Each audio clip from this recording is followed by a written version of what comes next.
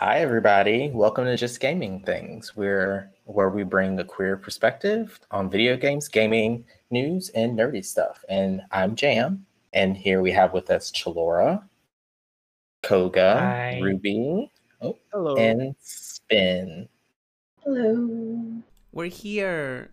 We're here. We're here. Yes, episode 3. We're here. Yeah. We're killing it. Look at us. Very Right. proud of us. We're doing great things. Yeah. Great teams. Yes. We really are. But- Koga's back. True.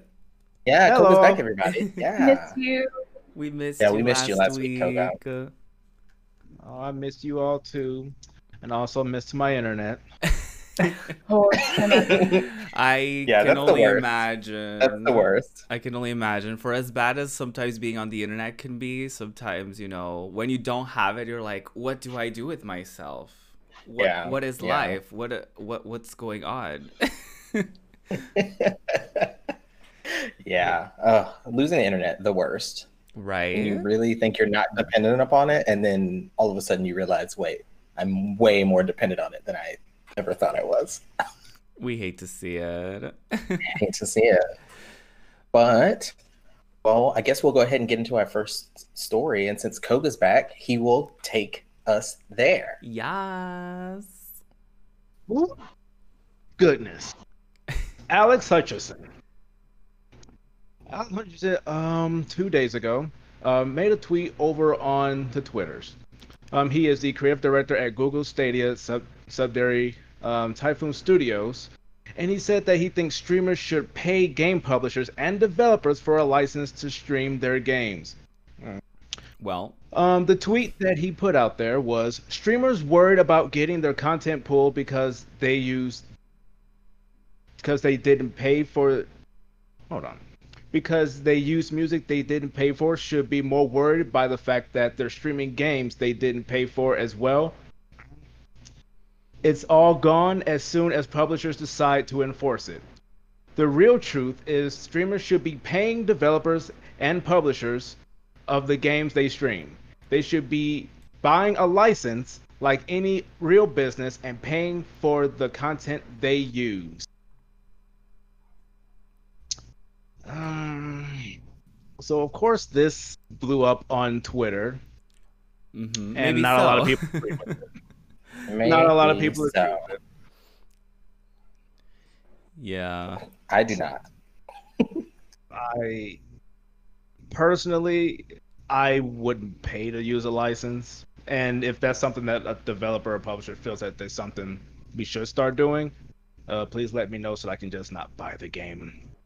But how do you Right. all feel about that? Do you feel that we should be paying for a license just to stream the games?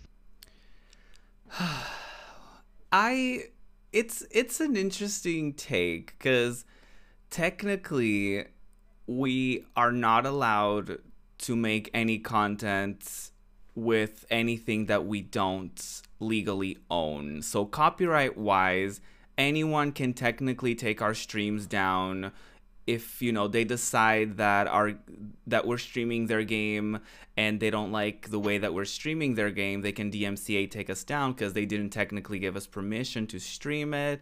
That could happen with music. That can happen with literally anything, alerts, emotes, whatever it might be. However, at the same time, there have been games that have streaming licenses in their terms of service. There are multiple games that say that you are allowed to broadcast the game as long as you don't broadcast it for the sole purpose of playing their music in the background. I know that for a fact for Kingdom Hearts, for example. That was a thing that I remember seeing in the opening scene, like in the opening menu right off the bat. And I'm sure that's the case for other games. I'm sure others have similar stuff like that. And I think another thing is also like we're technically doing free promo for these games. Like if you think about live streaming and its relationship with the game Among Us, for example, one out of many examples that we could give this year alone. I don't think that game would be as successful as it is if there wasn't such a huge audience on Twitch watching that game. And for there to be an audience to watch that game, there has to be a creator making that content. And we also know that there was a big issue with Nintendo, because for a couple years there, Nintendo had a whole thing where they didn't allow anyone to make content out of their like IPs. Like, people couldn't legally stream their stuff, people couldn't legally make YouTube videos, and then they had a creators program people had to sign in for, and it was a whole thing. They had to get approved, and then they took a big percentage of their earnings anyway. It was a mess, and Nintendo definitely got a bad reputation from that. So I think it's very silly. I think it's fair for, like, if a developer was like, hey, if you want to stream our game, you have to pay us like a fee or a license or whatever it might be, and then it should be on the creator. Like, okay, I don't, like Koga said, like, I don't want to do that. I don't want to pay, so I'm not going to stream your game. Enjoy your game, have fun, but I'm not going to stream it, and I'm not going to get it or whatever it might be. But no, like, developers benefit way too much from this. I have so much to say about this, so I'm gonna let y'all go ahead before I take over this entire section. But yeah, what do you think, Spin? I have some thoughts. Okay. Also, I could also probably rant for like a whole hour about this, but I was just thinking, like, because I know a lot of people were making comparisons to, like, well, what if you streamed a movie on your Twitch? But, like, it's not the same thing. Because right, with a movie, like, if you think about a movie, it's pretty much the same experience, no matter who is watching the movie, no matter like where you're watching the movie. Everyone's gonna have like everyone's gonna be watching the same movie, right? Yeah. But if you're playing a game, it's an interactive experience. So like, if I play a game and if you play a game, we're gonna have different experiences. So like, it's not the same content, you know? Yeah. Right. So that's just baffling to me that people would make that comparison, you know? I did pull up some tweets that I found really interesting that were in response. Okay, so in response to the original tweet, Jacksepticeye tweeted, "I find this thinking extremely ironic, considering that you have a fan art of me, a streamer, as your banner from when I played Savage Planet." And sure enough, if you go look at Alex Hutchinson's Twitter banner, he does have a fan art of... he does have someone else's art that is a fan art of Jacksepticeye on his Twitter banner. He still has that there. And not only that, but I did pull up a tweet Find the from the receipts, original honey. artist. Yes, I did pull up a tweet from the original artist, who goes by @rare_magpie on Twitter, because we want to give proper credit, because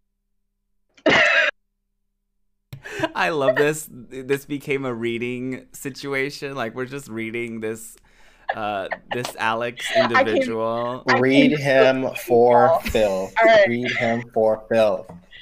So this Twitter banner that he has, funny thing is, not only is he using the fan art of, a Let's Player who played one of his games, but he cropped the original artist's watermark out of the image and did not credit them. So he's saying this. Oh, wow. He's saying, "Oh, you should pay a licensing fee for streaming this game," and yet he's using stolen art and cropping the artist's watermark out of it for his Twitter banner. So interesting how that works. The hypocrisy is just like, what? Love to see it. Oh my god. I saw that on Twitter the other night, and I was like, "Oh, I can't wait to do this on the podcast." Yeah. Oh my god. It's such an interesting conversation to have, though, because it's just like the idea of you're saying that someone has to pay for a license to be able to use the content, but for the most part, and for a lot of streamers, they either get a free license from a developer to be able to play the game on a stream for some bigger people, and for smaller people, they're buying the games themselves to be able to play. And the conversation can be had about more, smaller developers with games that maybe don't have as many choices where it's solely to tell a story in a very linear path.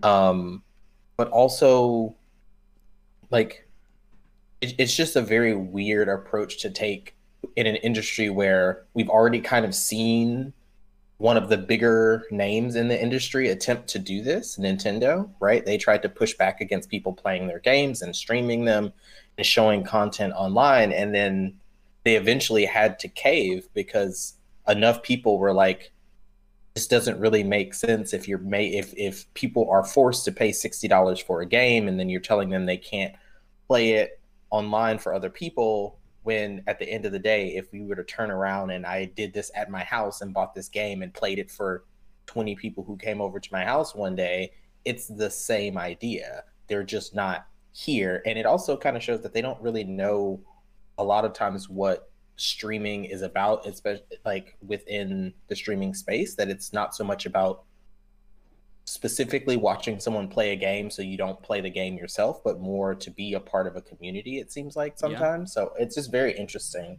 that you would take the approach of saying, oh, well, what we're going to do is say we should get rid of licenses or free licenses for games, right? Because that's basically what he's saying. It's like you're getting a free license for this game, when in all actuality, I pay $60 to get this game to be able to play it. So is it really free for me? So should I have to pay for it twice, or am I just going to pay you for a license and then I can stream it? And how much is that license for? What control do you get over what I say in that content? Like, and that's the other thing. So it's very interesting. Yeah. And comparing it to other business is weird to me as well. And you touched on something very important as well, and that's something that I was gonna touch on before I passed it over to y'all a little bit, because I didn't want to monopolize the conversation. But there are plenty of situations where developers will either reach out to you, or there are websites where creators can sign up to either be paid to play a game, or they can just sign up for a free key and you just play the game for you play the game for free, but you also have this kind of like, not obligation, but as a courtesy, you should make content out of it, and that's kind of the exchange there. So I don't know if this person is just very out of touch with gaming and with the gaming community, or if they just wanted a hot take for the sake of engagement on socials or something like that, because these days I feel like it's so common for developers to just like almost beg creators to like stream their games, and they appeal to them all the time, and they have a bunch of stuff like beforehand where they kind of hype things up, and they get deals with Twitch, they get deals with like YouTube Gaming, and they do all these situations where there's emotes, there's like front page slots, there's all these things. They get involved with charity streams just so they can appear at like Games Done Quick, for example, or other situations like that. So as far as the movie comparison and the music comparison, you can always claim as well fair use. There's plenty of channels on YouTube that do reactions to movies. Obviously, they don't show the entire movie. They obviously cut out a lot of parts from it. But you can also just be like, well, they're technically showing the movie, but also the content is transformative enough. Like, it's not, the concept is not just, hey, here I am showing you the game. Like, no, there's commentary associated with it. There's theories a lot of the times. If it's a story game, there's sometimes shenanigans that take place, and you're just doing silly things while you play the game. There's speedrunning. There's, plenty of different types of way to play one game. So I think it's very silly. What were your thoughts on this entire thing, Chalora, as you saw it? I think it's hogwash. I mean, if I'm gonna have to pay for licensing. So usually how like things like this work, like if there's a mandatory cost to a craft or whatever on a platform, then they automatically have to start paying you because they know that there's an internal cost. So if I start paying for licensing for games, Twitch is going to have to start paying everybody who streams. And then they're going to hinder who is allowed to stream. Like, it's going to cause this rift of issues. So I just think it's ridiculous. And I do know that they have a program now where you are allowed to watch whole films as long as it's on Amazon Prime, for example.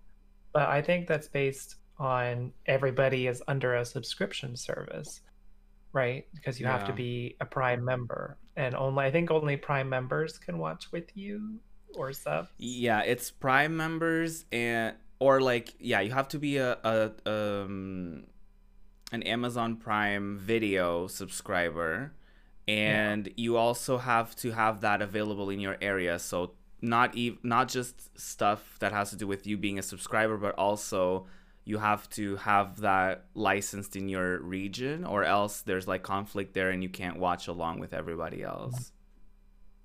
But kind of like Jam said, like, if I invite 20 friends over, what's the difference? Because, like, I don't know. I think also, if you're a speedrunner, obviously you're transforming the game into a different content, because it's people aren't looking at the game anymore. They're looking at how fast the person playing is going. Right. If you take the speedrunner away, people will not care about the game the same way. Right. If it is just no camera, no commentary, just someone playing the game, it's still more interesting than just like the developer playing the game, for example, because they've already done it. They know what's going on. Maybe this person is new to it. Maybe they've played it 1,000 times. Maybe they... Yeah, exactly. Who knows what they're doing? It's going to be different content than what was originally created. Whether that's a creative game like Mario Maker, where you're actually making something in the Maker game, or it's very like cookie cutter. I think it's always going to be a different experience, just like Spin said as well. So, I don't know. Yeah, video gaming is something new. Yeah, it's just like video game. Like playing a video game is not this. Like it's meant to be this experience where you're kind of telling a different story, especially in games that allow you to make all of these different choices that aren't specifically just telling one single story, right? Like I feel like there is some difference to, I think, sometimes the type of game and the style of game that could maybe be argued, but at the end of the day, like a person who's creating content with the game is creating something different than probably what the developer originally intended in the first place a lot of the time, right? It's typically not exactly what the developer had in mind. Like, when I play Paper Mario, the developer wasn't expecting me to fall into the hole in the ground all the time, or whatever the case may be, and make jokes about it, right? That's not what they expected. They expected I would just learn the mechanic and go through it. So you're creating a new form of content with another piece of content. And so that's the thing to me that's interesting, is that they're treating it as though you aren't doing something with that content, that it's not transformative in some way. And that's the thing that I find weird about it. I just also want to add that, like, some games don't transform without the streamers or like people that glorify them. Yeah. So like Pokemon Puzzle League, it made a huge comeback in like 2013 or something. Mm-hmm. I don't know if anyone remembers that at all, but like they had like a huge, I think it was like a world tournament or something for Pokemon Puzzle League. That game came out in like 1998 or something. Like, Yeah, a long time ago. people went out and bought Nintendo 64s on eBay. People bought the game again. People bought controllers again. And like Nintendo could have taken advantage of that opportunity. And I think that probably one of the reasons we see a lot of these remakes that they always resell on every fucking platform. You know, Skyrim's been made like 6 5 billion million more times. Right. is because people show how glorifying and how wonderful it is, and so they're like, oh, people are still playing that, people still want that, people still like that, you know. Like we've got like Shirley Curry on YouTube, 97-year-old lady playing Skyrim, being the cutest damn thing on the internet, and people are So like, oh, I want to wholesome. go, I want to go back and do that again. So people make the games new again. Yeah. Yeah. And there's something to be said about how communities for games keep the games and the legacies and the IPs alive for a lot of these circumstances.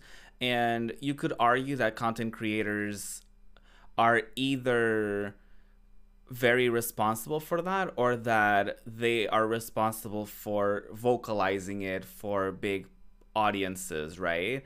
Because like something could be going on Steam, for example, or and people are modding a certain game or whatever, but if there isn't a content creator or someone to report on that, then nobody outside of that community will know that that's going on. Like a huge example for that is Left 4 Dead 2. Like they had a huge revamp of it and the developers didn't do it. Like it was because the community was modding the game, and I think like the new update that they had was like with the new levels and everything was all fan made. They just kind of gave it the go ahead. But you could argue that if people weren't streaming it, if people weren't making YouTube videos of it, if people weren't keeping that name alive even online in the SEO of things, of like the searchability of it all, and if nobody suddenly cared about that game, then you could argue that, you know, that game will not be alive, or they wouldn't be able to make a sequel to it, or that studio wouldn't have enough interest to keep going and make a new game or whatever it might be. So I don't know. It's such a weird thing to me that they would say, because with games it's also so complicated, because like, okay, am I paying license for the in-game music? Am I paying license for the art? Am I paying, like, do I have to pay everyone that made that game? Like, how does that work? And even like like the origins of all of this was the fact that Twitch had instructions from like record labels, and they were pressured by record labels to DMCA to remove stuff in order to avoid the DMCA takedown. So they removed some clips from people, they removed some VODs. People have been told to like remove everything that may include any copyrighted material on it or whatever it might be. And I think it is a valid concern. Like obviously companies, you know, will go after Twitch the same way that they went after YouTube for a while. Like you can't just upload anything on YouTube without being concerned about copyright, or about being concerned about it being taken down or whatever it might be. But it's just two different experiences altogether. You could even argue with music that if you're doing a listen party and you're just like, you're doing commentary on it and you're not necessarily just like listening to the song full on, that's transformative enough. But you know, of course, that's a whole other discussion.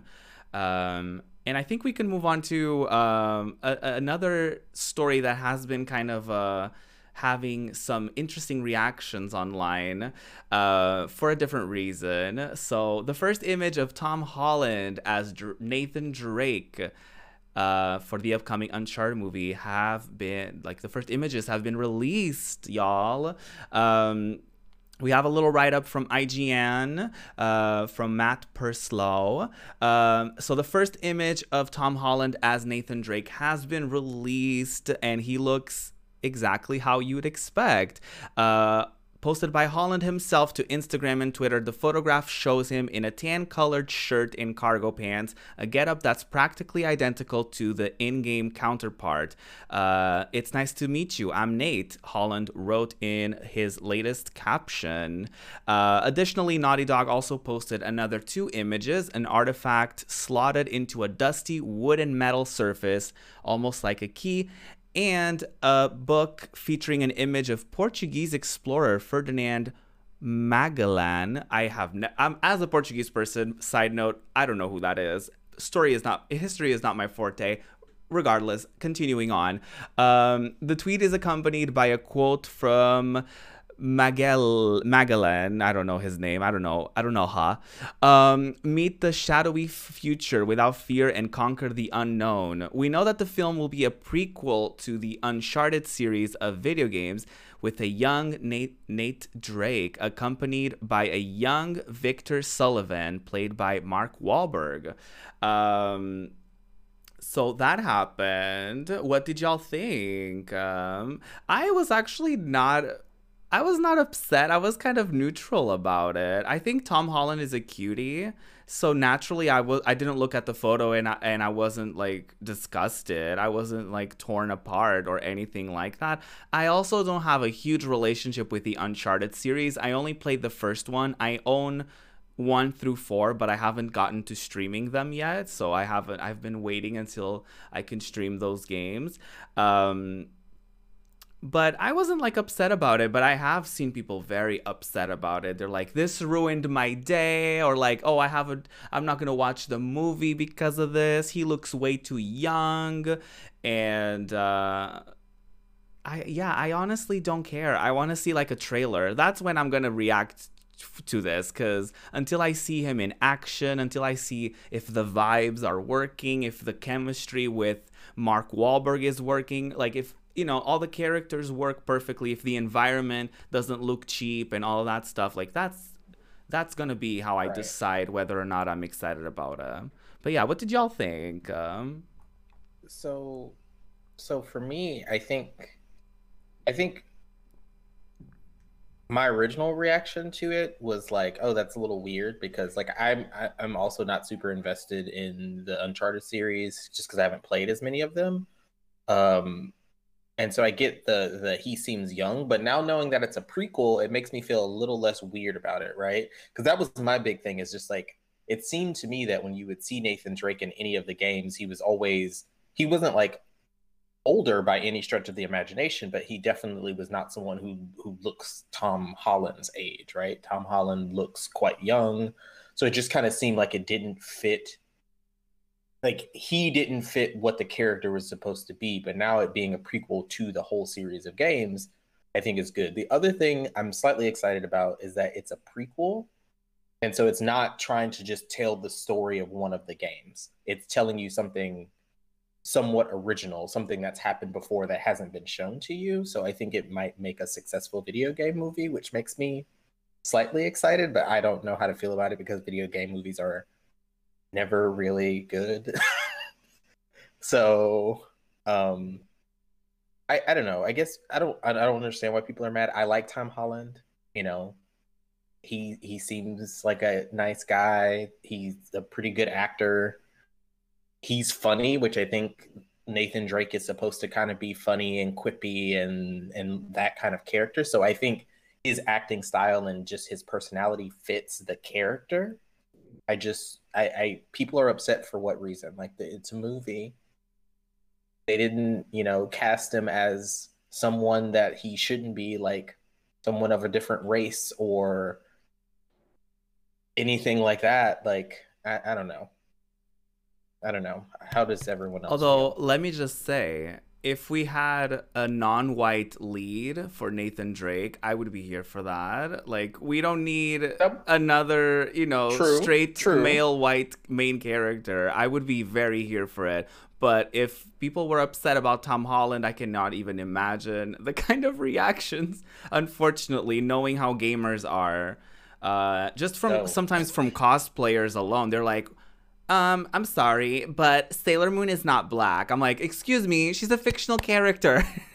Like, hello? What? Like, Like, okay. Anyway, sorry. People are crazy. I haven't played really a lot of the Uncharted series either. Like I have them, like the Nathan Drake collection, which I think was 1, 2, and 3 on my PlayStation account, but I don't currently have a PlayStation, so it's just up in limbo somewhere. So as for the movie, um, I would have understood people being upset if it wasn't like a prequel and a younger Tom Holland, because that was kind of my concern at first as well. Was kind of like he seemed like he would be a little bit younger, but if it's a prequel, it makes sense. I'm not sure why people would be upset about it. Um, it's not, I wouldn't say it's a must see because, as Jam said, a lot of these video game movies don't turn out very well. So I'll wait for a trailer, see how I feel about it, and give it a shot. I'm not sure how because I'm not going to a movie theater anytime soon. So, Right. but it's something that I'm like, okay. I like Tom Holland, of course, because I like Marvel movies, so of course I'm gonna know who he is from being Spider-Man. So I'll give it a shot with the trailer, and then I'll go from there. Yeah, that was kind of my thoughts on it too. Like I like at first I was like, wow, he does seem kind of young, but now knowing it's a prequel, I'm like, oh, okay, that makes perfect sense. I'm not somebody who's like really familiar with the Uncharted games, so I don't like know this character. Um so but like knowing Tom Holland from Spider-Man, I'm just like, why not, you know? Right. That was just kind of my thoughts on it. Why not? I think a lot of people just fine. weren't informed or aren't fine. informed that it's supposed to be some sort of not necessarily prequel, but I think it's supposed to be like an origin story kind of thing. Kind of like what they did with Tomb Raider, and they kind of casted a younger actress to play the role for the latest movie that came out. Yeah, I don't know why people just don't let someone's creative vision just go through and then judge it, you know? Because like even if they have been pretty hush hush about details about the movie. I feel like a lot of it is assumptions. People are like, oh, I think it's supposed to be a prequel because they said it's an origin story, but for all we know, they might just be taking liberties with the story anyway, and they might be removing some things from the games and implementing new storylines into the movies or something like that. And it's also to be noted that Nathan Drake progressively aged across the games. So in movies tend to take a long time to get made. So it wouldn't be surprising to me that they chose Tom Holland as someone who is, first of all, kind of on a prime, like he's killing it. He's everywhere. He's doing amazing. But also someone who they can have for like, if the movie does well, they can have for a few more years and have like maybe a trilogy made, and he can age, you know, he's going to age, like it's going to naturally happen. So I don't think it's necessarily, especially if he keeps working that hard with doing Spider-Man and doing superhero stuff and then being Nathan Drake, sis is gonna age. So I wouldn't be too worried about that. And also, if they want to do like a time jump, they can just recast. You know what I mean? It's just like, how hard can it be to be like, let's jump 5 years ahead and just cast someone else, you know, or 10 years or something. Yeah, I think the Uncharted also falls into a similar realm that Tomb Raider does, and where the central character kind of has this ability to be a part of a bunch of different stories that don't all have to fall within the sights of a video game. And so that lends itself to being something that can be used to tell more stories a little bit better. And so it kind of makes sense that this is now, especially with how popular the Uncharted series of games was and is, right? Like it's like Tomb Raider. They never would have made more Tomb Raider stuff if the games weren't so popular, and then the movies made it even more popular, right? And then they were like, okay, let's make a new trilogy of games and another movie. It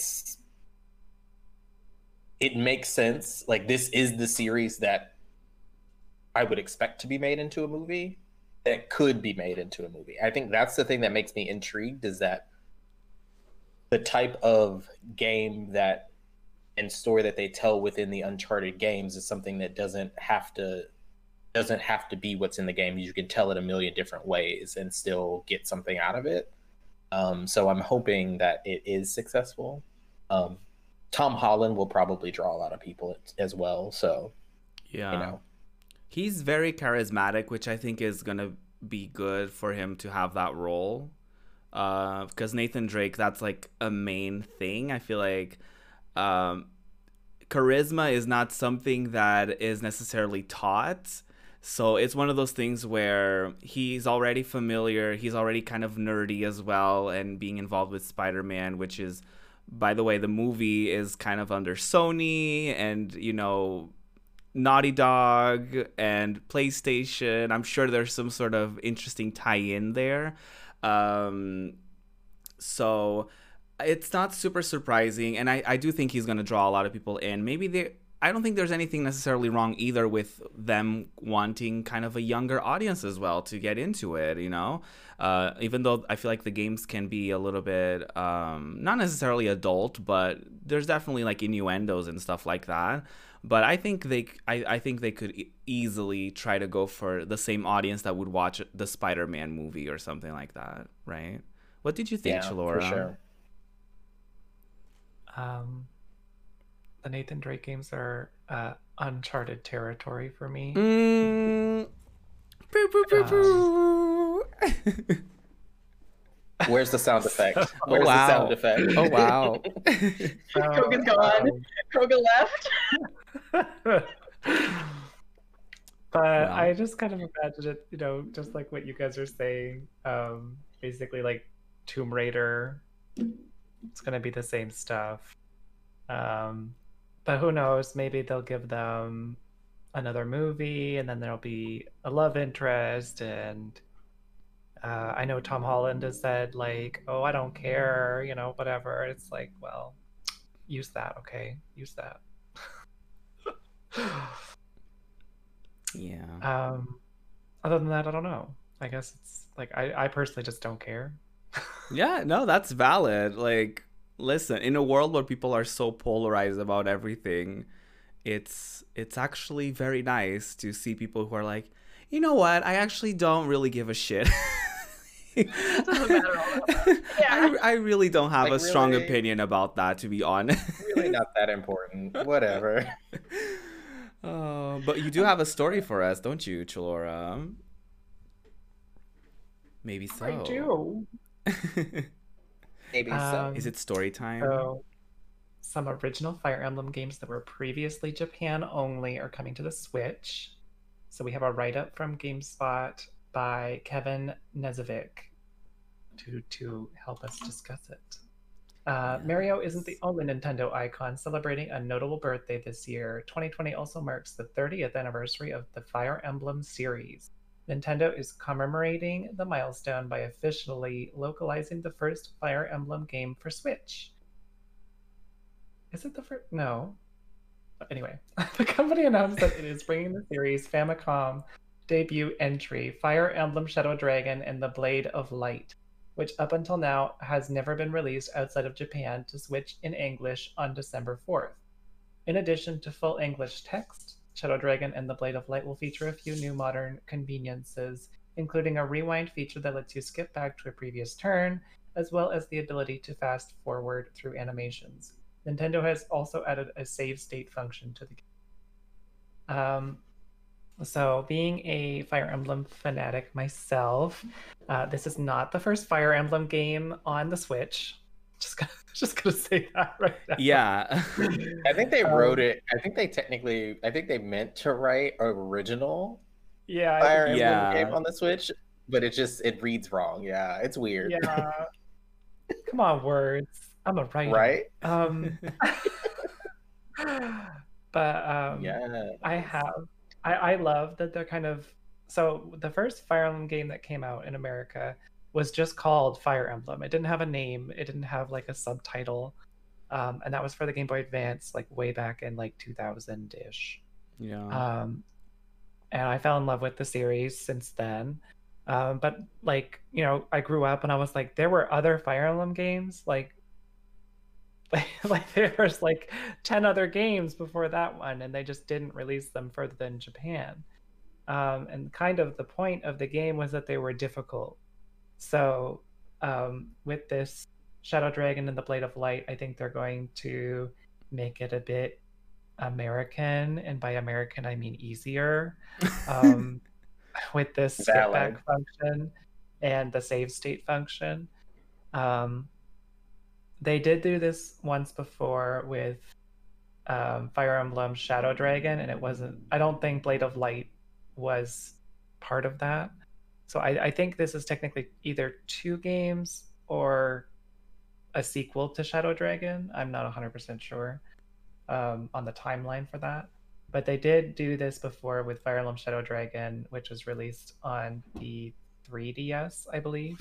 Yeah. And that was hot garbage. So no wonder they're just like, let's just bring back the original, you know?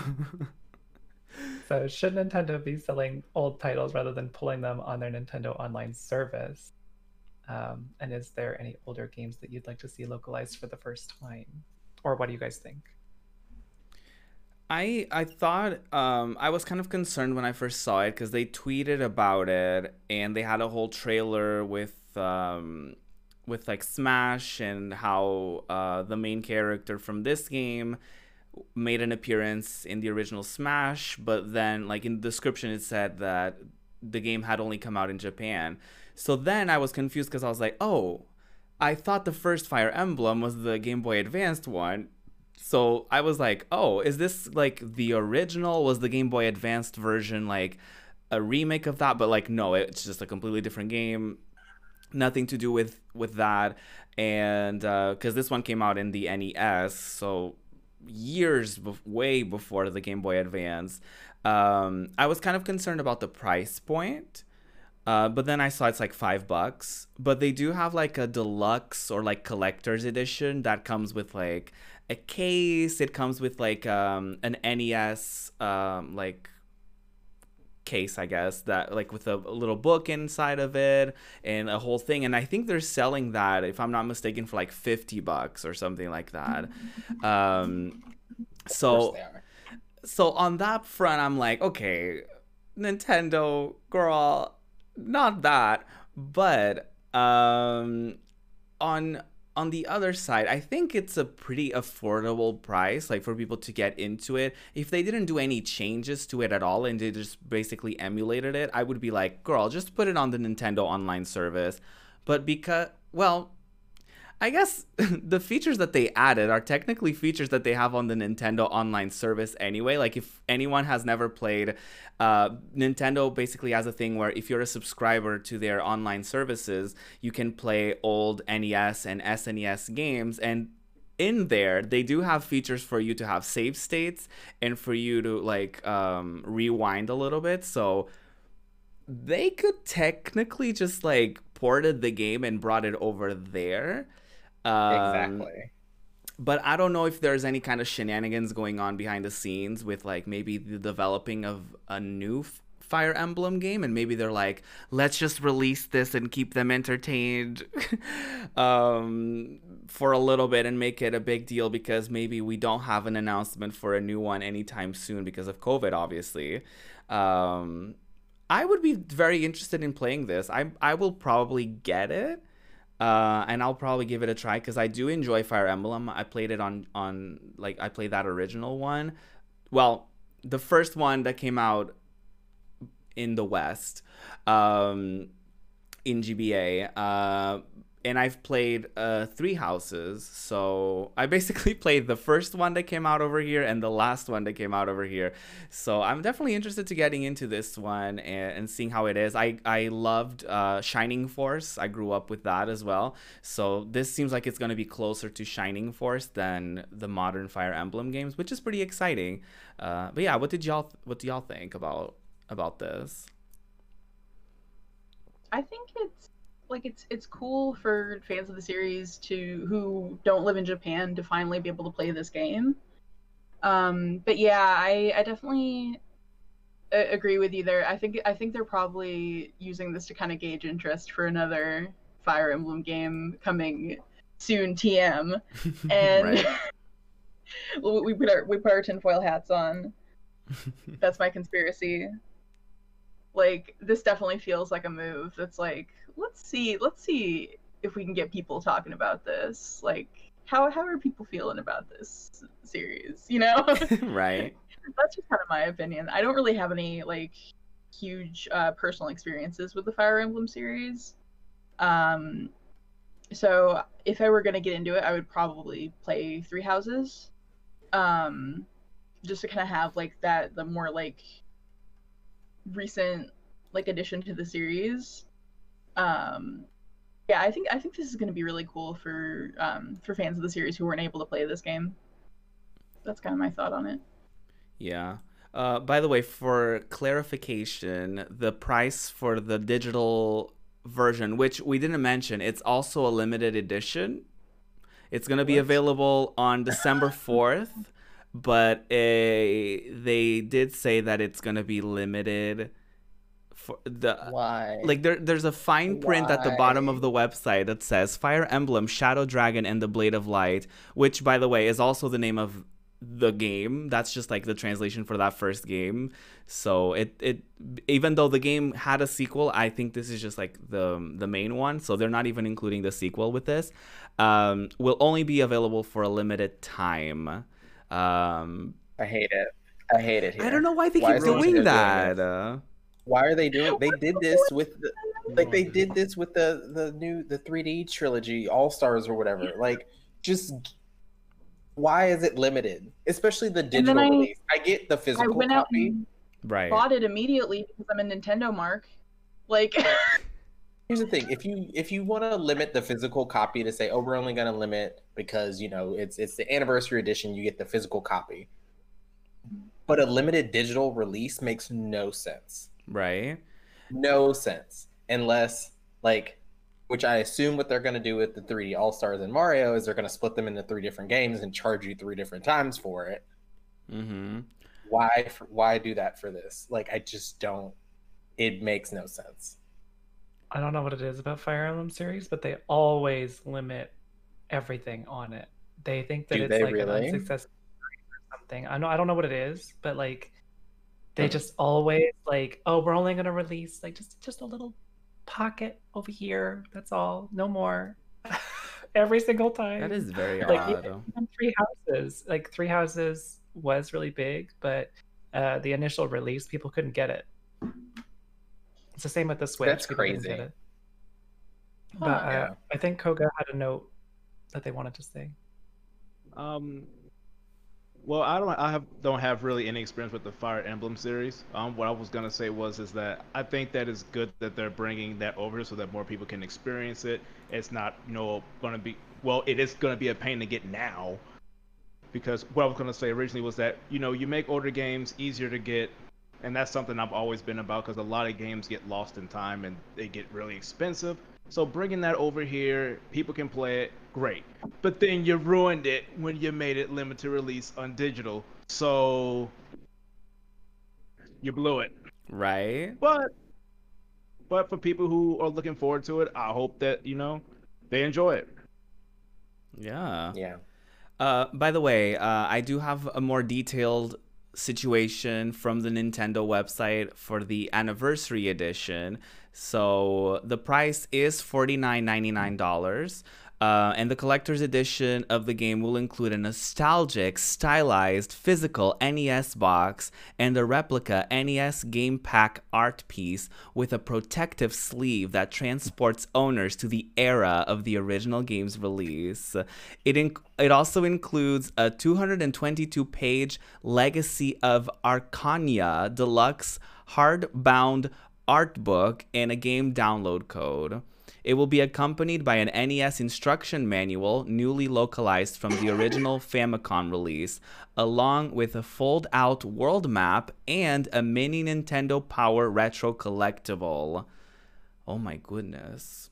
That's actually pretty cool. So for $50. Yeah. That's actually pretty cool. Yeah. But I don't know if I would Laura's face pay says that different. much for it. I don't know if I would pay $50 for that. I just don't understand. Well, I do understand because Fire Emblem is a very collectible game. Like, if you go on eBay and you look up Fire Emblem Path of Radiance, it's like $1,000 sometimes to buy that game. So they do like to make the game like more of a collectible rarity. So I get that, but I feel like in terms of like fandom, if it wasn't released in the West, how is anyone supposed to be like, oh yeah, the map of the game I didn't play, woo, like right? Or like super hyped for the game. They don't know how good the game is. what? I mean, you can't really be nostalgic for it because like you didn't have that experience. That's true. That's I actually didn't think about that. yeah. I'm thinking some people will get it for the Nintendo Power collectible because I know a lot of people collect those. But I didn't think about that. Yeah, the game never released over here. So like, why would people have a nostalgia and like, oh my God, I need the world map. I need all of these things. That's actually a really good point. I didn't think about that. They just want the money. They do. I actually, I'm glad it's not just the game though. right. For the $50. Right. I do have a theory that we kind of talked about the Nintendo All-Stars thing. I have a theory that they're going to be remaking those 3 games at some point, and that's why they just wanted to give people a little bit of a glimpse. And I wouldn't be shocked if Nintendo, for the rumored 4K Nintendo Switch version, that they would have like Mario 64 remastered remake kind of thing as like a launch title for that. I wouldn't be shocked if they came out with that, and I wouldn't be shocked if like maybe next year or the year after they announced a literal remake for this game, like full 3D graphics kind of situation, basically the Treehouse treatment to the original Fire Emblem. I wouldn't be shocked if they did that at some point either, and that's why they're limiting the release. But Now, it's so weird. maybe. Like, why? Like, I agree fully with Koga on this. Like, I hate that in a lot of situations, like, games have to be, like, you have to rely on piracy to keep games alive for a lot of stuff. And you have to rely on fan translations and shit like that. So, to me, it is upsetting that Nintendo chooses to, in one hand, make stuff available, but then they're like, well, but it's only for a short period of time, right? And it's not like they're necessarily telling people how long it's going to be available for. Like they said that the game is going to be coming out in December, but like they didn't say that it's going to be available for the entirety of December, like if it's going to be only for a year, for a month. It really, it's anti-consumer as well, because it's like, have you seen 2020? Like, have you experienced 2020 Nintendo? Like, are you just expecting people to drop everything to buy a luxury item like a video game? Like, video games, I feel like, unless you buy from people who are very consumer friendly, like Xbox, for example, with Game Pass, or like, you know, you could argue that like Steam or Epic Games, they have the free games and stuff like that. Steam has a lot of affordable sales and stuff like that. You would assume that, you know, people would try to be more consumer friendly, but this is very anti that, because it's like, well, if you don't buy the game within that time, too bad. Well, you know, maybe they don't want to spend money on games right now, you know? But yeah, anyway, Spin does have another Nintendo story. Okay, before I get into that, I will just say if that conspiracy turns out to be right and Nintendo made me pay 60 of my US dollars for Mario 3D All-Stars and then they remaster them like next year, I'm gonna be pissed. Here's the thing. If they release a new updated version of Super Mario Sunshine, I will lose my mind because I love that game so much. Yeah, But I mean, I will probably also also agree. buy it because they've got me. Like, I will buy Super Mario Sunshine, but I understand being upset. I'm gonna be after mad paying at $6 for that. Yeah. I'm gonna be mad about it, but I will probably still give them my money. Yeah, that's How they get you. yeah, that's the Nintendo thing. Like, everybody is always like, should we be buying these games that are essentially just like emulated versions of their old games? Maybe so. And then Nintendo was like, well, you fell for it, didn't you? Yeah. Speaking of being mad but giving Nintendo money anyway, Nintendo Well, recently dropped the price of their single replacement Joy-Cons from $50 to $40. And we have a write-up here from The Verge by Chaim Gartenberg. Nintendo is dropping the price of buying a single Joy-Con controller down to $39.99. That's $10 less than the $49.99 the company originally charged for single controller replacements. The newly priced Joy-Con will be available starting on November 9th. Interestingly, Nintendo appears to be only discounting two very specific models of its controllers, a right Joy-Con in red and a left Joy-Con in blue, exactly matching the two controllers that are included in Nintendo's default blue-red Switch SKU. So, Nintendo, please. I know, like, I saw that and I immediately thought, like, oh, they're giving people what they ask for, like, right down to the letter and nothing more. They're like, oh, so people want to just be able to replace the Joy-Cons on their Switch without having to pay an extra $10? Oh, well, we'll just make it so that it's only the default ones. right. We're gonna be that petty and just do it down to exactly to the letter of what people were asking for. But yeah, what do y'all think about this? What do y'all think about? Is this any kind of solution to the infamous Joy-Con drift problem? Like, what are our thoughts on that? Tomfoolery is what it is. It's just straight up tomfoolery and robbery, and they know what they're doing. They're just like, we're not gonna fix it. We'll just charge you $10 less, give you one, and you get one option.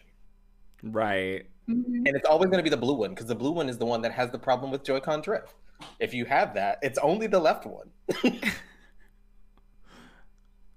So silly. Insane. And it's like, oh, we're doing you a favor because we're charging you $10 less for it. But then you're going to have to buy another one once that one gets Joy-Con drift. Right. Fix it and charge me $10 less. And then I might not be mad at you. Right. But if I have to buy another one 6 months from now, doesn't that break too, though? Doesn't that have Joy-Con drift as well? Shalora? Not yet. Oh, Nintendo. Okay. Well, I guess I'll go get that instead. Yeah, maybe we just all get Pro controllers. I mean, listen, I wouldn't be shocked if that's what they wanted us to do all along.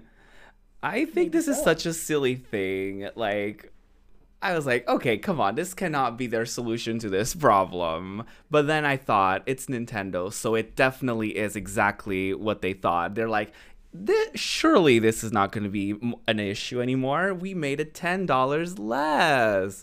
Surely people won't be complaining about that. And it's what we do these episodes live on Twitch, and it's what Dextralicious in chat said. We're not changing the production of the Joy-Cons, but you can buy them individually now. It's essentially what Nintendo said, and it's like, why haven't they addressed that issue? Like, sometimes they are like, oh, I don't see any issues. Hello, I pretend not to see it. Like, what is everybody talking about? My mind is drifting. And so is everyone's Joy-Cons, apparently.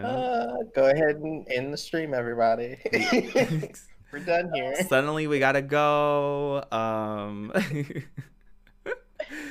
Yeah, I don't have any other thoughts about this. I don't think this solves the issue at all. Because like y'all said, like, if people keep getting that same one that keeps getting the issues, and then they just eventually have to replace it down the line by paying another $39.99, then is that really fixing the issue, or is that just putting more money into Nintendo's pocket, which in turn they're not using at all to fix the issue? So it's like, who's winning in this situation? Yeah, it makes no sense, and Shalora is probably right in that they're like, well, the Pro controller doesn't have this issue, so might as well go ahead and pay. I don't even know how much the Pro controller is. I'm shocked they haven't said that before. Pro controller is like $90 or something. Yeah, it's ridiculous. I can't say anything. Like, I bought the equivalent to Xbox's Pro controller, but I play Xbox all the time, and it is just a better version of the normal Xbox controller. But the normal Xbox controller doesn't have a problem in the basic manufacturing of it. Like I can use it just fine. Having that is just something I chose to do. But like if it's I've got to go to this more expensive controller to be able to not have this problem of Joy-Con drift when I want to play it in handheld mode, you know, or whatever the case may be. It's kind of ridiculous. Watch us all be wrong like a week from And now. they actually fixed it. When no. When they like release like individual colors for like flashy new colors and stuff like that for like the original price of you know what I mean? Like they're gonna go for like $49.99, but they're like, but these ones are yellow. They're already doing that. I mean, yeah, I wouldn't it's be only the red and blue ones that got discounted. Exactly. But like the individuals, you know what I mean? Like they're gonna be giving you other colors, and then it will put this all to shame, and everybody's gonna be like, oh wow, they weren't just trying to fix it, they just literally were coming up with a new product and they decided to change the pricing of that. Very, very interesting decisions on a weekly basis from Nintendo, but people still love them, so they're gonna keep Nintendoing as long as people keep buying, I guess. Speaking of what we're buying and what we're doing and what we're playing, let's talk about that. Let's talk about what we've been up to when it comes to the our gaming teams. Can I just What? say though? Oh that, no, what happened? Just wanted to say Uh-huh. that the 3DS was a perfectly great console. Never ever had a problem with my 3DS. I've never had drift. I've never had Yeah. to replace it. I've never had issues with the 3D. I've never had a problem. I never lost my stick Yeah. because it had a little clicky thing at the back. Like Nintendo. It was very well made. Nintendo knows how to make mobile consoles. Like that was their niche because Sony and Xbox had their home consoles and they tried the PSP and they couldn't do it. Why? Because Nintendo had the mobile consoles. Yep. They owned the mobile console. And what could you do while you played your PlayStation? You could play your 3DS while you were Right. playing because it's a mobile console. So they had full reign over that, and they said, "Oh, let's take our mobile console brand and make it a home console at the same time." And it was like, this is hot garbage. Right. So I just feel like Nintendo is cheapening their stuff because obviously this wasn't manufactured to the top tier that we expect their mobile consoles to be. And it's interesting. I think that it's that way because like they have the success of their other thingies. They always like split off. Like the Pokemon company is a different company. Right. Yeah. It became so successful it was like, okay, bye. Yeah. We're still with you, but like we're over here now. Doing our We're own okay. thing. Yeah. We're being really successful over here by ourselves. Yeah. So you have fun making the shitty console and keep it up because if you don't keep it up, Pokemon will fail. But Koga, did you have something to add? I just wish Nintendo would do better. It's like they've done so many good things. They've done some messed up things too. But like I've had when the Switch was about to come out, I had high hopes for it, and I felt that they've done great with it. Not perfect, but great. And it's like now you're having an issue with the controller, and instead of like just fixing it or just letting people know that you're trying to find a solution, you're just like, buy this one. And Nintendo, what are you doing right now?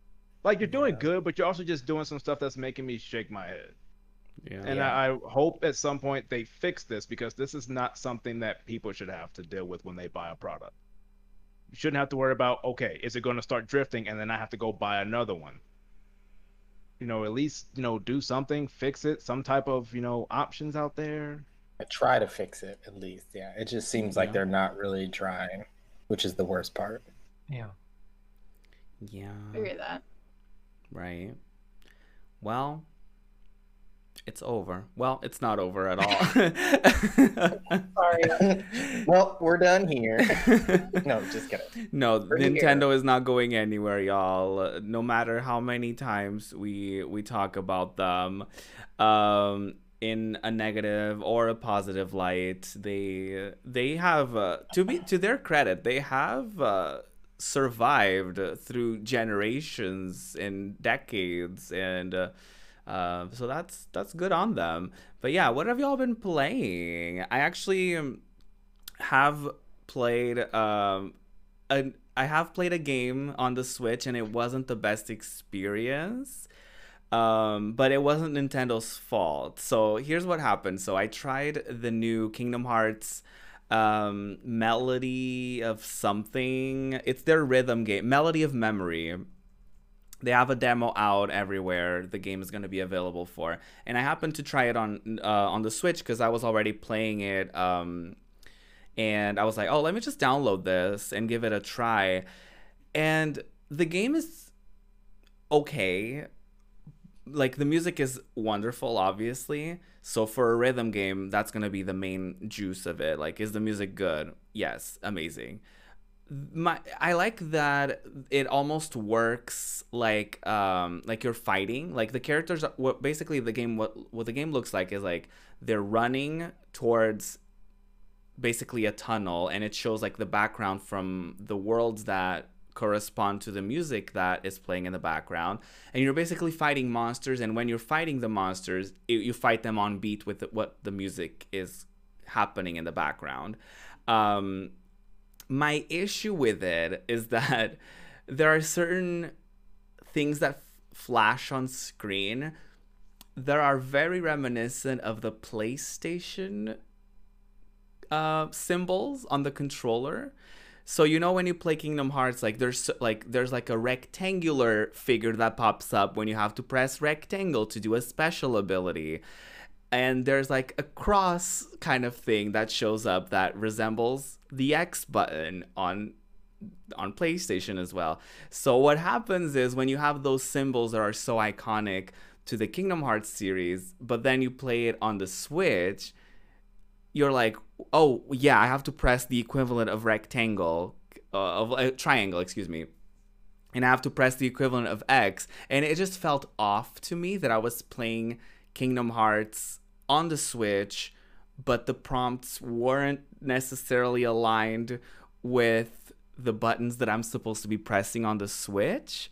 Like, the button prompts weren't necessarily telling me like, oh, press, like, they weren't telling me to press buttons that weren't on the Switch, but it's just like let's be real. If you're playing a video game and there's a green light that flashes in a semi-triangular form, what are you going to associate that with? Not the fucking Y button.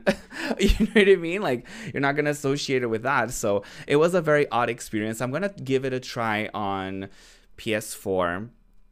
Because I assume it's going to be a different experience on there, because the button prompts are going to make more sense with what's flashing on screen.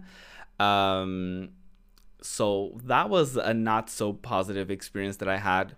Another experience that I had was actually Mario All-Stars situation, but it wasn't the new one. It's on the SNES online service that they have, and it's basically like a remake that they did for the SNES of the first 3 Mario games, and with like cute graphics, and it's like upgraded as if the games came out on the SNES, and the graphics are so cute on that. It's such an enjoyable experience on it, and I was playing it until I lost progress, and I was so far into the game, into the 3rd game, and I was like, you know what, I don't want to play this anymore. Because I forgot to save before I closed the app, and I didn't have a save state for it either, so I was like, well, it's over. Other than that, I keep playing Genshin. They just have the new, they updated the new panels, and I haven't gotten Klee yet. She's the new headlining girl on the scene. I haven't gotten her yet. I got a new friend though, but I keep getting like duplicates. that's my thing. I keep getting duplicates. I got Barbara again. I got oh my god, what's her name? Not Amber. Noelle. I got her again. I was like, can you just give me the new characters, please? Like, it's bad enough that I didn't get Venti on that first thing, but I did get a new one. I got Xinkyu. He's a sword water boy with very short shorts. And and funny enough, it coincided with me playing the storyline that he's a part of, and I was like, oh, that's very odd. I just got him as a character, and now I get to play him as a trial. So that was an interesting coincidence. But yeah, other than that, I'm still playing Resident Evil 2, and I'm getting very close to finishing Leon Kennedy's storyline, which is great. I'm loving everything about it so far, so I'm excited to get into Claire's perspective soon, hopefully. Spiritfarer, I also played a little bit of it, but nothing nothing to report here about that one. But yeah, what are y'all doing? What are y'all playing these days? I started Genshin Impact finally. Ooh. Like barely for a little bit, and then I stopped. Oh, but well. I am gonna play it today. Yeah. So, how are you liking it? So far so good. I feel like I can't really say that I like it a lot because I barely started it and then kind of got sidetracked having to do some other stuff for school and things. But it's so far so good. It looks great. The music is great. I want to play it more. So there we go. I've been started that. Also playing Resident Evil 7 more. I think most of the way through that story, and that's been fun playing that again. And then Dead by Daylight, of course, because I'm obsessed. But yeah. Yeah, well, you know how last week I was just like, you know what? I kind of fell off Genshin. I'm just like, I don't know if it's taken over my life again. It got me back. They got you. Oh, they got me. The new banner. I just want all the new characters, but I keep getting doubles. And that's basically the story of my life so far on Genshin. I've gotten a bit further into the story. I think I'm adventure rank 12 or 13 or so. And I am really enjoying it. I've been playing it pretty much every day so far for the past week. And hoping I can get some new characters. I would love that. Yes, let's manifest that. Manifest some new characters. New character summoning circle. Gotta manifest that. Love that.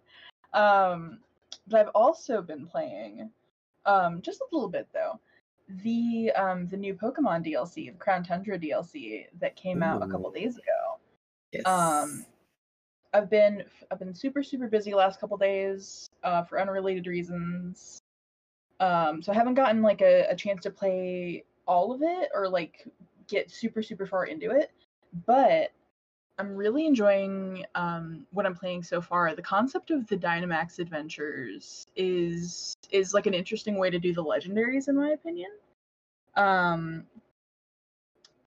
It's normally when you're going for a legendary in a Pokemon game, it's you got to go to this cave and they're in this place, and that makes more sense with the canon of the story.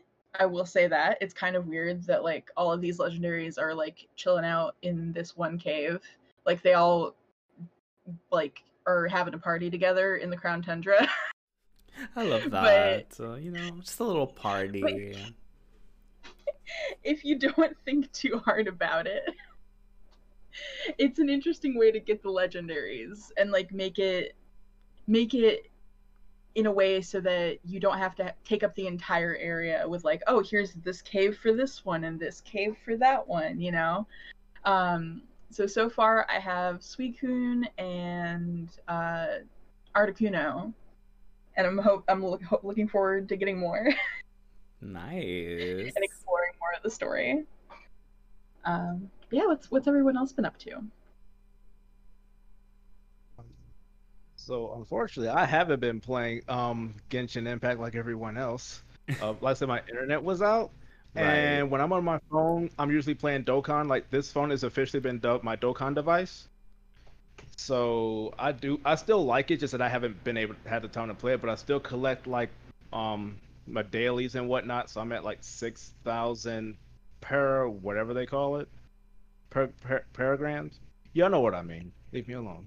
I have 6,000 of those. So at this point, I'm just saving them up for when I, get back into it, and then I'll probably summon on like a really good banner. Because as I know of right now, you don't like need to summon to progress. So I'm just gonna wait for right now. This past Thursday, I did start playing Doom Eternal's first DLC, The Ancient Gods Part 1. I love this game so much. I haven't played it since it came out back in March. I ran through it, and it is so much fun to play. It's very fast paced. The soundtrack is amazing, and get so many weapons and so many options, and it's very intense. So the DLC just came out earlier this week, and you would think like, DLC, okay, it may ease you in a little bit. No, it pretty much just acts like you just finished beating the game like an hour ago, and it just starts throwing everything at you, which I'm not mad about, but I died quite a few times. But it's playing it again, it's been so much fun. Like, it's probably been one of the best games I've played this year. I've been very happy with the Doom series for the most part, especially since they brought it back in 2016 rather, with that game, and this game just really didn't disappoint. It's up there as one of my favorites currently. Nice. What about you, Chalora? I maybe have only been playing Genshin. Well, Well, all week I've been I love doing that, though. some performance stuff, editing and all that junk. And when I'm done, I just want to play something easy and Yeah. fun and fruity and bubbly. right. So I'm at the very humble level of 34. Ooh. Super humble. Love that. And I saved up lots of gems, and I did 4 summons of 10, so 40 summons, and I still didn't get Klee. Oh no. So sad. But remember that if you get duplicates, it's still good because you get the constellation Yeah. potions, and you can make your character stronger, Right. which is Yeah, fun. New This girlies. is good to know. Exactly. to know. But I'm also like, I want the new girlies. I know, but you get to try them at least, which is nice. Yeah. You can try Klee through the event menu or whatever it is. Mhm. And once you reach 32, 35, and then 37, if you do your commission quests every day, you can get keys that let you try those characters, and you get to experience their stories, which is fun too. So I just tried Jean, and she was super fun. Nice. Other than that, I played Overcooked 2, and that was an experience. Nice. Overcooked is so stressful. But sometimes I'm like, how do people play this one player? And then Yeah, sometimes you have a solo. map, and you're like, how do you people play this 2-player? And then, so Yeah, Agree with as someone who worked in the food industry, I'm like, I don't know if I want to go into Overcooked because I don't know if I want to relive that.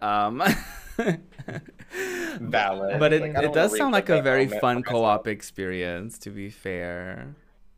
when I worked at Our Redacted, I don't know. I was like a one-person army. Like I took the orders, I put the bills in, and I made the drinks. It was super quick. It took no time. So for me, I'm like, I want to get all the things done. And Yeah. it just Like you can't. Right. throw lettuce across like a rift in the earth. Not a rift in the earth. But I do like that you can like throw your meat directly into the frying pan Oh my from God. across the map. I love that. Yeah, just chuck it. Just I wish I could do that IRL. There's probably situations like that where people definitely do that, because it's a very stressful environment working in the food industry. But yeah, that's awesome. I love everybody's different gaming experiences right now. Of course, Genshin's still taking over. 3/5 of the of the podcast, almost 4/5 of the podcast, and we love to see it. Before we go, where can people find y'all? What is everybody up to? We can go Chalor and then alphabetical order to make it easier for everyone. If you dig a hole in the ground and you feel like you've hit a different kind of earth, and it's a little smelly, that's where you'll find it. I love that. And what will people find you doing in that hole? You'll find me over on twitch.tv/Chalora in the most inconsistent of times. Same. Trying to still finish Paper Mario and the Origami King. Ooh, what a journey. How far ahead are you in it? I am, I assume, 2/5 of the way through because of there's 5 streamers or whatever you have to defeat. Oh. So I'm gonna say that I'm 2/5, but I'm probably 2/6. Right. No spoilers, everyone. What about you, Jam? Where can people find you on the socials? you can find me at jam_5899 on twitch.tv, Twitter, and Instagram. Right now, mostly you'll find me sitting at my lab bench doing failed experiments over and over and over again, telling myself that it'll all be okay. Aww. And then I'm It's fine. It will be yeah, okay. It's fine. This is fine. It's all on fire, but it's fine. And you'll catch me playing Cuphead this upcoming week on my Twitch channel. Nice. Koga. All right, so you can find me at Koga_Jangles at Twitter and also Twitch. I should be back live again this upcoming Monday, continuing the Doom Eternal DLC. I'm aiming to do Monday, Tuesdays, and Thursdays, but it really just depends on what else is happening. And then maybe some Sunday mornings. I'm not 100% sure yet because I'm not a morning person. But like at my previous apartment, I would wake up and the sun was out, and I'm like, what a lovely day to play some old school games. But now here, I'm like, there's a window here and there's like a hallway, and I don't feel that way no more. Oh. Yeah. What a situation. Sometimes it really is like that. For people who are not watching this, we have a special appearance by Lola. And she just flew off. And she just flew off. The second she got addressed, she was like, you don't see me. I'm not here. No longer can you see me. You can find me at Project Ruby on Twitch, YouTube, and Twitter. Those are my most, active platforms that I'm in.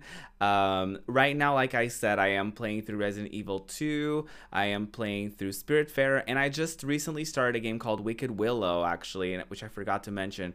And it's a visual novel about queer witches. There's some lesbian storylines, there's trans storylines, a little bit of everything. So there's a ton of different endings as well. So I am excited to get into it a bit more. For full disclosure, I also the developer of that game did reach out to me to play it. So take that as you will. So I'm playing that on my personal channel. And yeah, what about you, Spin? I am living over here in Dog Barking Central. I love that. And you can find me on Twitch at Spinblend, on Twitter also at Spinblend. And I've been playing a lot of Pokemon. We've been doing a lot of shiny hunting for a certain pumpkin boy, or Pumpkaboo. And we haven't found him yet. It's been almost 500 eggs. I might be having an existential crisis about it. God. Tune in to find out. You also may or may not have a very fun announcement for the podcast listeners, right? Maybe a certain shop that you want to talk to us about. Oh, okay. Dropping hints. We're dropping hints, Your Honor. Dropping hints that I have a shop. Yes. Okay, so this week I did launch officially my soap shop, Spin Soap Cafe. I know I've mentioned on here before that I do make soap, and I've been working on a shop for months and months, and it's finally here. So I have 5 soaps in there right now. It's all like coffee and dessert inspired soaps, and I'll be making a lot more on stream. They'll have a lot more in the shop coming soon. So yeah, you can find it on Etsy at Spin Soap Cafe. Yeah. Thanks so much. Can I eat it? No, you can't eat it.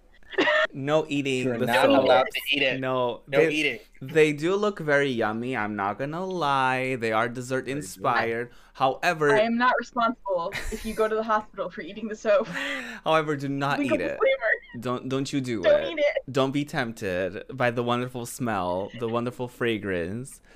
And yeah, you can find us at Just Gaming Teens on Twitch and Twitter. We were going to be streaming Crash, but there were some technical difficulties, which we hopefully will do that this week. Yeah, we'll figure them out as soon as possible, and we can get that going for y'all. Turns out, our streams are a little bit harder than a regular stream because we do have a commentary co-host and all that stuff, so we're trying our best, y'all. We're trying our best. But the weekly podcasts happen every single Saturday on Twitch. We do them live. Can you believe that? You probably can. There's stuff going on screen all the time. There's you can probably tell that this is live, but it's okay because it adds a little bit more fun to it, if you will. We're also available on podcast services such as Spotify, so make sure to follow us on those. Listen to the podcast on there.